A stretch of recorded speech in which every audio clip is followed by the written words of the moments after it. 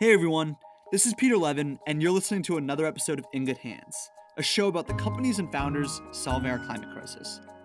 Today, we're doing something a little bit different, because we're celebrating. We're celebrating two things. First, last month we just passed the 15,000 subscriber mark. 15,000 subscribers, insane! So thank you all to everyone who's been listening. If you're new to the show, this episode is not going to be like previous ones, right? We're not going to be interviewing another founder. We're not going to be doing a roundup. Instead, we're going to explore a handful of really wacky concepts. From sand to Taiga launching his own delivery-only chicken fingers restaurant. So enough of me talking. Let's jump on in to episode 50 of In Good Hands. So to kick off, I think, Dan, we'll probably start with you. What are one of these topics you have in your notes? And let's jump on in.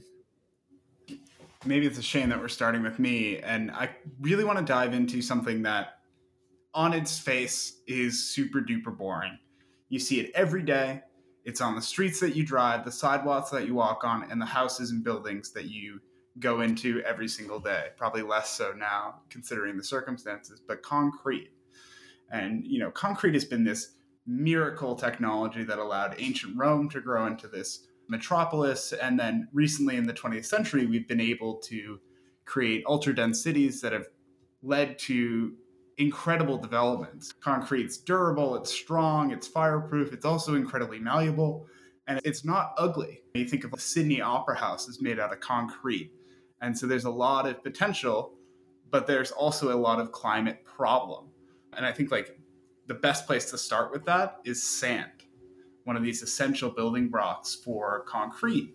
And for reference, in 1950, there were 750 million people worldwide living in cities. And today there's more than 4 billion people with tens of millions added every single year.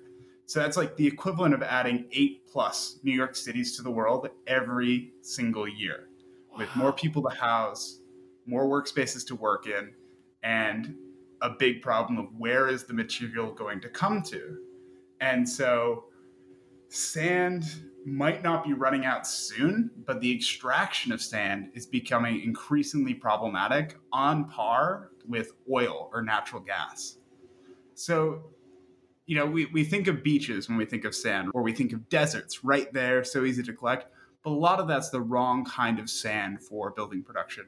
And so we have to keep digging deeper and deeper to mine sand for concrete production. And this is creating a huge engineering struggle, but also the amount of carbon required to create concrete is actually rising because the source materials are harder and harder to get at. Now you mix that solve? Like how? But my first inclination is that are we gonna be able to do something that's like Impossible Foods for foundational materials, like through fermented processes or something of that? Did you do any research? Like what are the solves here? What are people tinkering on in the space? Absolutely. And I think this is where concrete goes from being the boring everyday material to becoming super interesting. So much like we can create artificial diamonds or artificial gemstones for engineering applications, we can create all sorts of different artificial rocks. And so using these artificial rocks that can be created by capturing carbon even, we can create much more sustainable concrete. And so one example is Forterra, is a company that's making cement that has a pathway to 100% carbon neutral concrete. Currently it's at 60%. They're hoping to use electric kilns to make this a little bit easier. And so they capture CO2, turn it into carbonates, and allow that to be the input material for cement and concrete, which is incredibly exciting. And then you can use different construction methods like 3D printing, which is something that I really want to dive into with an actual guest in the industry at some point, to create dynamic environments that are much lower carbon footprint that can solve what we're seeing is we have a renter's crisis right now because of the coronavirus. If we could figure out ways to cheaply make and mass distribute construction materials that are also carbon positive and potentially carbon negative, we can make residential space more than 2 times more efficient So we can make 300 square foot apartments that are affordable and are available to people so that they can work and afford to live in spaces. Dude, this is so thought-provoking.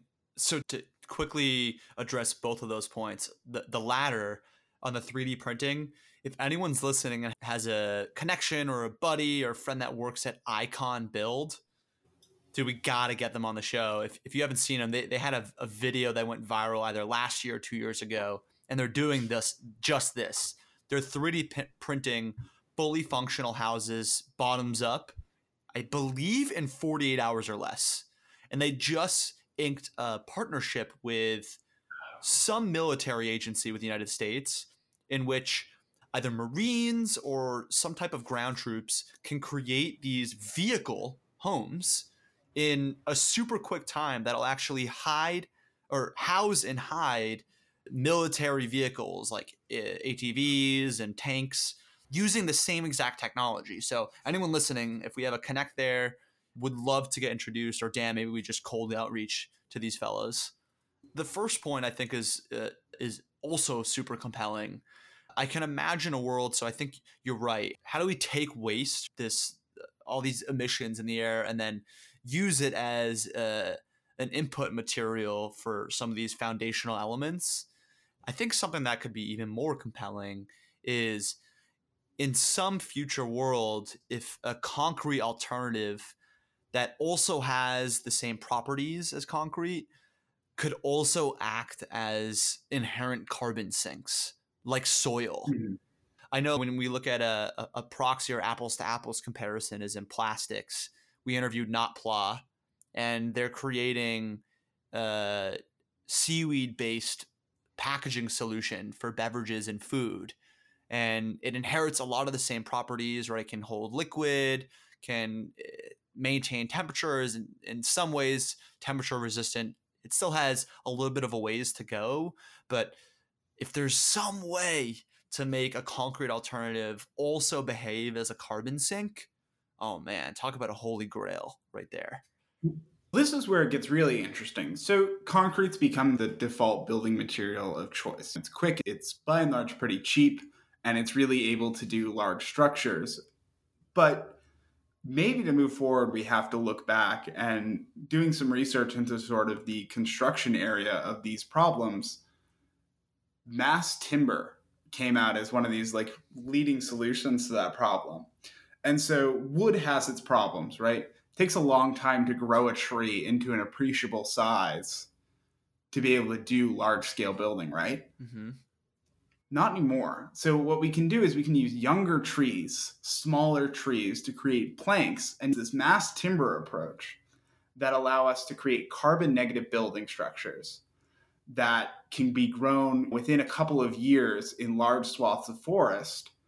And so through some modeling and testing has fixed a lot of its problems.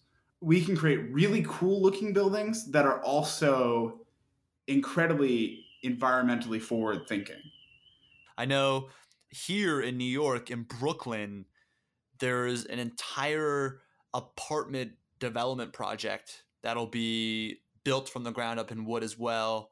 And I think, was it Seattle or Portland that has the tallest or is going to have the tallest wood skyscraper in the US? I could be wrong on that front, but that is super interesting. I didn't know that was a constraint. Now that I think more about outside of the stability and flammability issues, just to create wood, you need a tree, which has an inherent constraint on time. So that is interesting.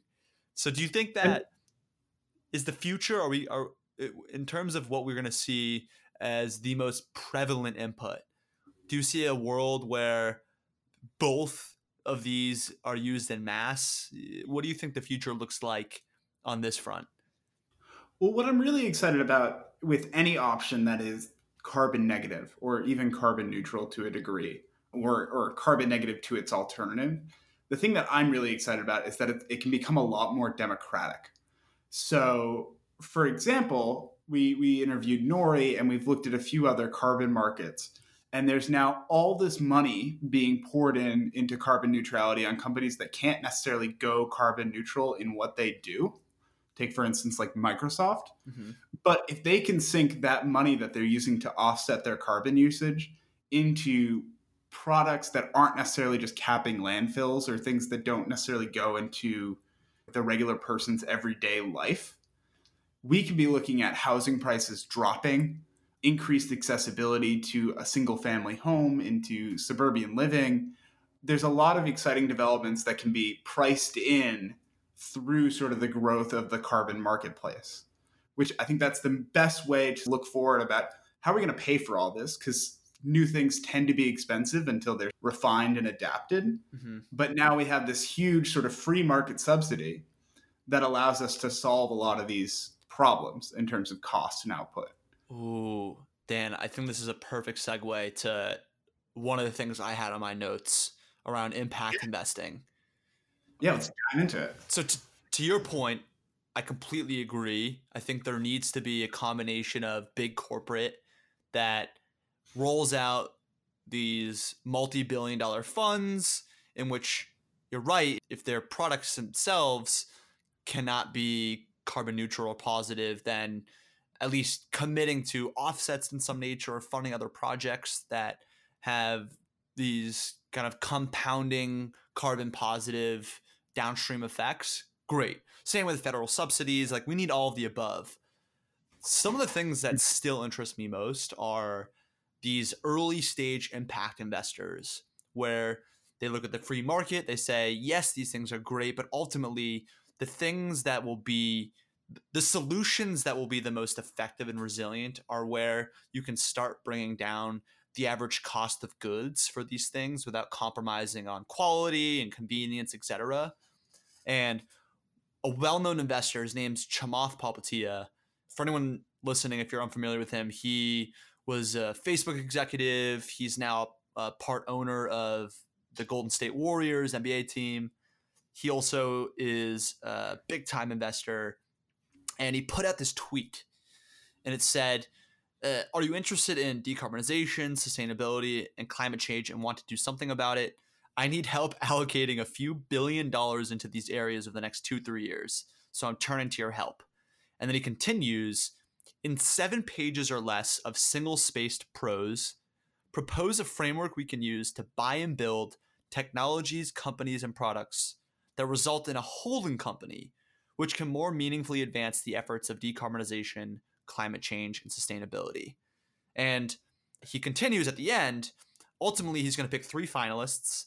These 3 finalists will then work together to refine their proposals into holistic, integrated proposal. All of them will get $25,000 for their efforts regardless. And then after the process of integration, he's going to publish the final work, and all of them will be offered full-time jobs to then actually execute and implement the strategies. And the RFP closed, I think, 2 or 3 days ago. He got over 900 submissions. And these aren't just individuals. Some of these are 60, 70 person collectives of researchers, of founders. So this is the type of stuff, talking about publicizing, open sourcing your interest in funding the future of climate research and startup creation. And then saying, hey, like, you don't need to pay to play. You don't need to know people. If you put together the most compelling 7-page proposal, I'm not only going to fund you regardless for your efforts, but I'm then going to employ you and work with you to help change the world. Come on. That's so compelling. Did you see this? What do you think about this approach to galvanizing and mobilizing interest in the sector? I think open source is the best way to solve this problem. And I think it comes down to the last point, or the last effort that he highlights when he talks about what he's doing, is that decarbonization is super important. Climate change, obviously this huge problem and what we've centered on with this show. But sustainability is really big, and it's not just about the health of our planet. It's about the health of the people on that planet. It's the health of the economy in that planet. It's this whole environment that's all connected together. And so creating ways in which people can demonstrate value, demonstrate interest, demonstrate capability in the non-traditional manner I think it's important because I think oftentimes, and something that we're seeing with the social development in our country now, is that there are voices that are unintentionally or in some cases systemically marginalized. You know, they don't get the opportunity to work at McKinsey and work on a really important problem and interface with, you know, leaders, or they don't get that chance to join Y Combinator because they don't have the initial startup base or the consulting base to solve the problems that they might shoot around in their living rooms.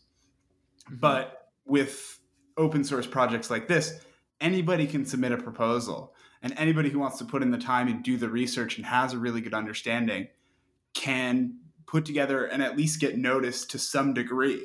I'd imagine that outside of the 3 finalists, there's going to be a lot of proposals that garner some interest and are collected into those final proposal sets.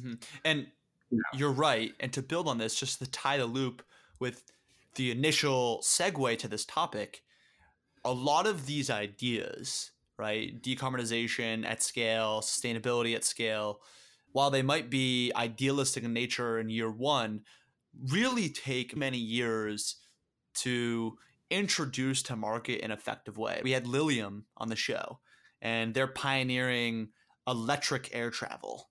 And yes, at some point, this is going to be an inevitable mode of transportation. But the first few people who take the leap into building the foundational technology that enables this movement operate on a totally different time horizon and risk profile. He said that, or Oliver said from Loom said, it's a 10-year journey just to bring this type of transportation mode into existence, to get the technology right, to get to economies of scale, to get technology that enables economical transportation at scale. So the only way that happens are investors, people with capital that are willing to operate or to extend their time horizons such that frontier technologies like this can exist in the first place, and that audacious researchers, inventors, and founders can have a legitimate at bat. Yes, just again, to tie the loop, subsidies, we need them. We need big corporate partners that are funding efforts of this nature. But we also do need people like Chamath that outline what exactly the RFP is, what the needs are in the marketplace, and demonstrating a willingness to support them with explicit intentions of funding them for their efforts and then employing them, either funding them through an equity position or employing them in a full-time opportunity to help implement the strategies that they've outlined. We need that type of risk capital and the crazy people that have the willingness to support them if we're ever going to make a dent into this problem set. Yeah, and I think in these sort of high concept verticals like Lilium, like a lot of these sort of pushing the future out and putting a story behind it, putting an idea behind it, and putting an engineering focus behind, there's a ton of subsidiary technology that has to get built. And while Lilium might never make the electric airplane for daily air travel, the battery technology that goes into that, or the propeller or aircraft design that goes into that, could have large effects into the wider economy and the wider ecosystem. And just to quickly jump in, I think one of the core dilemmas in the climate category itself is the lack of founders that are taking on these different chunks of problems. Yes, there is a ton of action happening, a ton of funding that's getting funneled into the space, a bunch of really smart and courageous people that are starting their own things, but we still need more high potential aspiring founders that are thinking about this space specifically and taking the leap and having their at bats. And so I think it actually starts on the capital front. How do you de-risk the leap for courageous, smart people? And another really interesting approach to this is an accelerator called Plug and Play.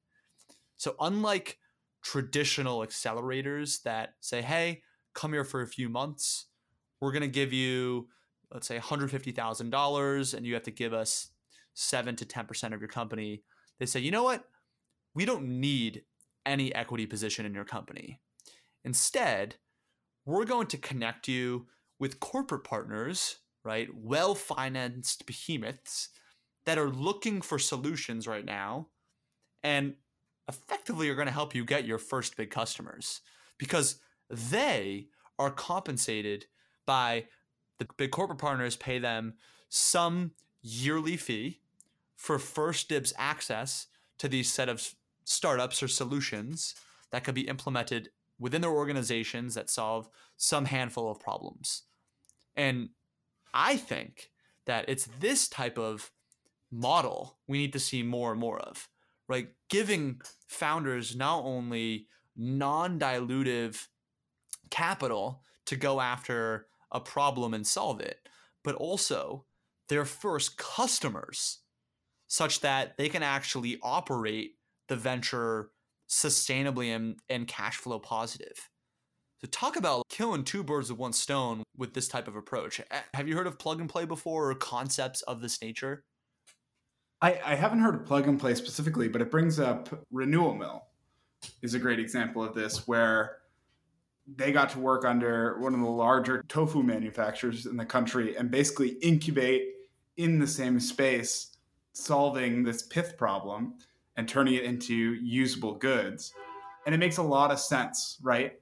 That if you want to incubate a company in the right space, working in their market fit and working alongside those companies is a great feedback loop to really solve problems in a way that ensures that there's clear market fit for the outcome. Dude, look at Roku. Roku was a project that was incubated at Netflix headquarters, and it was Netflix's way of getting onto television.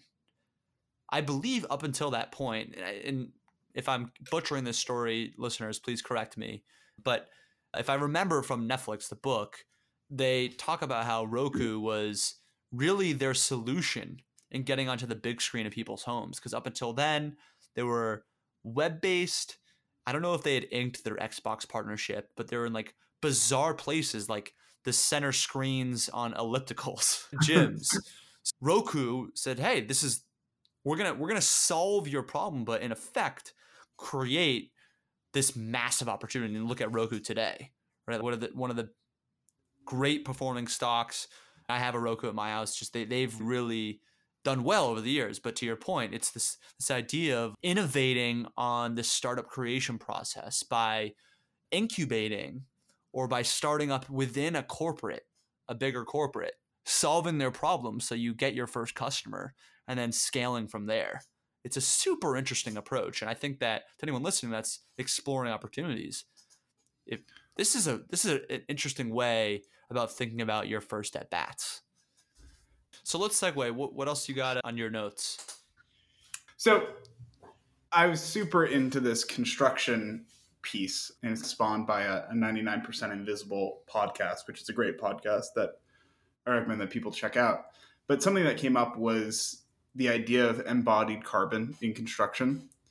And we were talking about concrete and cement, and we were talking about it doesn't necessarily have to be a carbon negative product or a carbon neutral product, as long as it's carbon negative in comparison. And so the Carbon Leadership Forum had built this tool for engineers and for construction groups to be able to have a data set that says not every steel I-beam, not every concrete pour, not every wood beam is created equal. And so how do we have a metrics base in which we can inform decisions being made by architects and engineers who are pushing the boundaries of carbon neutral technology? How do we choose the optimal screw to get all the way down to the true brass tacks of the situation to make the best, most informed choices in terms of how we create things? And this has been another sort of core theme of the past year is oftentimes the biggest hurdle to sustainability is the data set, right? How do we inform creators, entrepreneurs, consumers on the decisions that they're making. And if we can present the information in an easy to access format of this is better for the environment and here's the price difference, or here's the true difference between these two products, oftentimes we're seeing consumers make the better choice almost all the time. Consumers aren't stupid. Sometimes the information is just obscured from them or relatively difficult to understand or get. Mm-hmm. Yeah, this is so out of my world.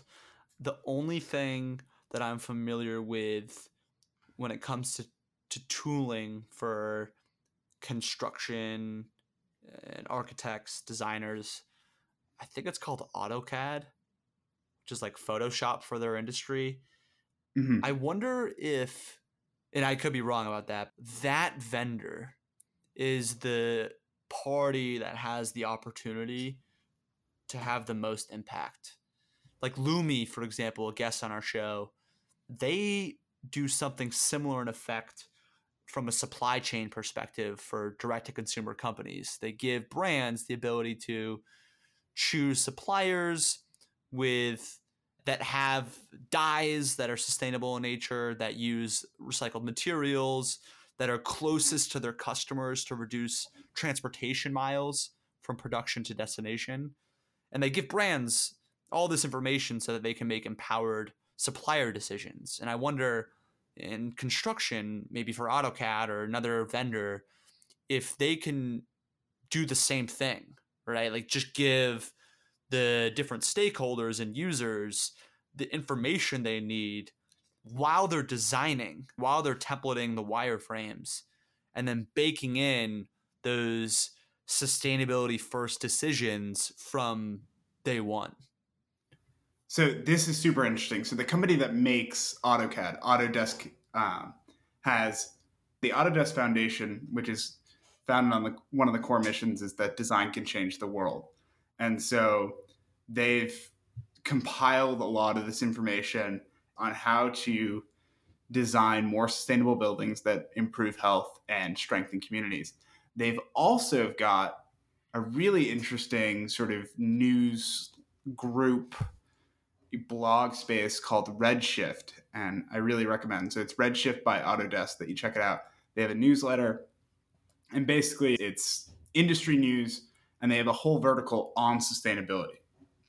And so it's highlighting architectural developments, engineering developments in this sort of construction space that are at the forefront of these problems. And I think that this is, like you're saying, is an important way to do it is compile the news or compile the resources of the individuals who are doing it. And I think construction's a really big problem for climate. It's also a really weird business space. It's not dominated by clear-cut industry leaders. It's a little bit more fragmented, across the globe. And so how do we consolidate developments in a way that mimics that of Silicon Valley, where there's one sort of news source or one place where a lot of this innovation is coming out of? How do we consolidate the messages that are coming out of from New Zealand all the way to Alaska or whatever it is, and bring that stuff in? That's super interesting. I have a couple buddies who, when they were at UMass, they were in, I'm blanking on whatever the construction major was, but I'm going to send them a note and see. Yeah, exactly. See what's the state of art here? Because to your credit, I think this is a topic worth exploring in its own independent episode. If we were to get Icon Build on, or whatever other guests and founders, this could be a whole mini series we do. It'd be super interesting. So the last topic, and we've explored this in some capacity in previous episodes, but it's this notion of local or decentralized food. So just to set context on the problem, I think it's over 40% of U.S. land is used for livestock production. And there's a bunch of cascading issues with this, right? We have to tear down forests to create these open land for livestock. And forests are incredible carbon sinks, so problem there. And in doing so, we destroy ecosystems, all of the animals and insects that live in these forests. And then as we perpetually and overproduce on these lands, we devastate soil health, which has long-term consequences. And then on top of that, when we look at how we actually grow livestock, the caloric input required, the amount of food required to grow the livestock versus how much we get out is totally disproportionate. We're investing more to grow the livestock than the food we're getting out. So the math and the consequences are all wrong. And a lot of this phenomenon, a lot of this the status quo is enabled because we have a centralized food system where we rely on a very select few behemoths to feed the populace. And in doing so, and because all the incentives that have enabled this type of system, it's super tough for local farmers to compete. So there's a number of solutions to those issues. We can decentralize food production, which reduces food miles, increases nutrient density. We can look to innovative practices like regenerative agriculture that can preserve soil health. We can transition diets from primarily meat and animal based to plant based, which means less deforestation. But for the purposes of this convo, a specific opportunity that I'm really interested in are cloud kitchens. Right? Cloud kitchens are a new iteration in the world of food and restaurants, where instead of having a physical storefront and investing all of that capex into starting a store of your own, you work out of these cloud kitchens, which are delivery only locations that have all the physical infrastructure required to launch a food brand of your own, and then you just sell them on third-party apps like Uber Eats and Grubhub Seamless. And I think this is a really interesting opportunity for food entrepreneurs because you can look at restaurants as an opportunity to decentralize food.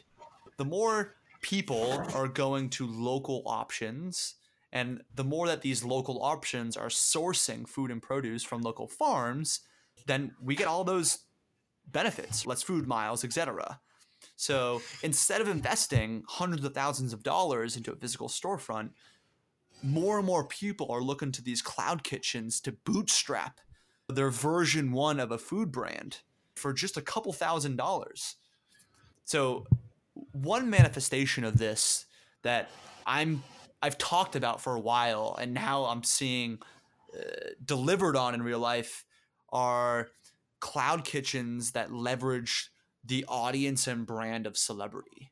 Tyga, the rapper, last week just launched Tyga Bites, which is a new delivery-only chicken finger brand you can get in a number of cities throughout the US, which is just that. No physical storefront, and you can buy his chicken fingers on Grubhub, Uber Eats. And I don't know if he discussed this publicly yet, but I do believe that vegan is going to be a very important part of that, either in collaboration with some of the behemoths like Beyond and Impossible or Nugs, which is an interesting chicken finger startup. But this notion of enabling local at scale without all the upfront capex is just a super compelling opportunity for food entrepreneurs. What do you think? This is super interesting. And to go back into your brief here, centralized food production is incredibly detrimental for local farmers because centralized food production entirely relies upon local farmers.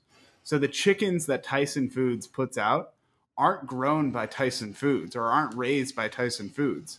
They come from regular farmers who have contracts with them, and those contracts are some of the worst working conditions I've ever seen in terms of there is no reliability as to what your income is going to be group to group. Mm-hmm. Regardless, if you raise the chickens the exact same way and you're producing, you're using the same inputs, the same climate controls, the size and health of your chicken can dramatically change because of these centralized sources. Mm-hmm. And so we don't necessarily have a food growing problem or a food raising problem.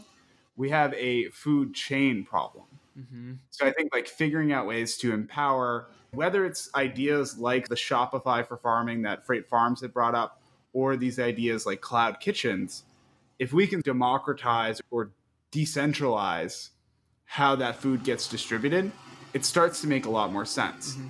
The only other thing that I've been super excited about, particularly in this urban farming push, is that I think Andrew Yang brought this up best in the 2020 primaries, but we've neglected the trades here in America.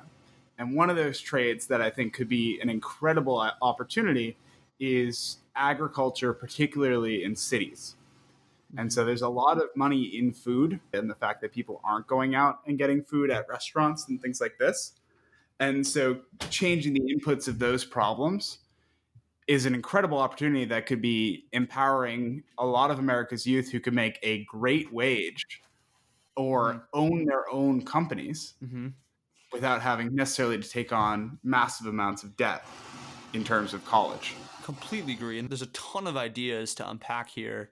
It's actually another thing I have noted on this idea of enabling local. And you bring up a really good point about the contracts between big meat and these local farmers. Because the supply chain from production to end destination, whether it's retail, restaurants, has been relatively unchanged for decades. And because Tyson is in many ways the vendor of record for those end destinations, the local farmers don't have the benefit of many year relationship building. So they rely on Tyson as their single customer, who then in turn forwards the produce to their list of customers, retailers, etc. And because of that, Tyson also has all the leverage in contract negotiation, which gives local farmers even fewer negotiating power and leverage in how they choose to grow, the cadence in which they grow, the requirements and the output requirements and yield requirements are pretty insane. So this new startup called Milk Run, and if you haven't heard of them, you should check them out. They're like the Amazon for local farmers. Amazon saw the same thing with books. They said, hey, if we created a marketplace that connected the creator with the customer, what opportunity does this unlock? And two, what does it do to the economics? And they've done the same thing. They allow local farmers to sell directly to customers. And the tangential benefit outside of now enabling local farmers is reducing food miles. The national average for how far food travels to get from farm to your house is 1,500 miles. So Milk Run has cut down this average to 35 miles by leapfrogging the industrialized, centralized food system entirely. So I think in the same way we saw these incumbent institutions and industries be disrupted by Web 1.0, I think we're just at the start of that same type of disruption in food, in the way that food is raised and then ultimately delivered to end customers. Yeah, I think putting it on the web too is a big equalizer. And so we use a local food co-op that we shop at and we're members of, and that's made our produce has gone up incredibly in quality. All of our lettuce comes from Gotham Greens, which is one of these similar sort of, larger market, but still localized food production. And it's 15 miles down the road. Meats are locally sourced. Everything in that store is by and large locally sourced or from pretty sustainable brands that are doing less staple crop stuff, which is it's incredible. Wait, so how does that work? Do you pay like a monthly fee to be a part of it? So it's a one-time fee of in this case it was $160, and so it's a lifetime. We're now a member, so we're basically voting member of this thing. It's a cooperative structure, which I could dive into for hours. It was one of the things that I really studied when I was in school, is cooperatives and cooperative structures, and they're a lot more pervasive in our economy than a lot of people think, and they're a really great way to structure companies for social benefit. But in joining that, we get some deals for these things, but it also supports the operation of it. But it's just a grocery store. You walk in, there's all sorts of produce there. It's weird, it's interesting, it's local. We got yellow watermelons, which are actually a completely natural, different kind of melon, which are really tasty. And it's something that I had never seen before. And so the exposure of this stuff is incredible. And it's right in downtown Providence. Wait, so it's really interesting stuff about how localizing food is good for the community. It solves some of these food desert problems. And I think urban farming is going to be an essential part of that. Where Milk Run started, Portland, Oregon, of course they have access to really good produce. What does it look like in Baltimore? What does it look like in Pittsburgh, Pennsylvania, or Houston, Texas, or wherever it is, right? There's some of these places that are so hard to reach with food. And so we have to figure out ways of localizing this production. Mm-hmm. And it's why a meatless future is important too, figuring out, because we can't get meat necessarily locally sourced. Mm-hmm. Yeah, the big question mark as well, and I think this is really what instigated the advent of centralized food production, is that it's hard to get reliable and consistent yield when you're dealing with all of these variable conditions. And industrialized farming solved a lot of those things in many ways. So you're right. It'll be interesting to see how Milk Run scales out of Portland or their home base, Cool, man. This was a blast. You think we should end it here? Yeah, I think we covered a lot of stuff, and I'd love to see what listeners would have to say about this. Episode 50, baby. Coming in hot.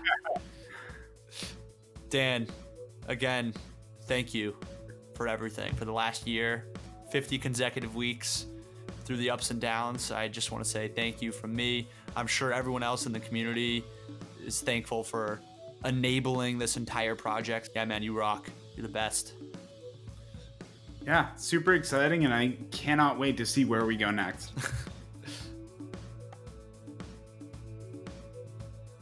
Hey there, you made it to the outro. Thank you so much for listening to today's episode. If you're new here, welcome. If you're a longtime listener, thank you so much. We're actively casting for new guests on our show. So if you have a rockstar founder or company in mind that's working on something cool, message me on Instagram at Peter A. Levin or email us, hello@ingoodhands.us. Thank you so much again, and look forward to bringing you another new episode next Tuesday.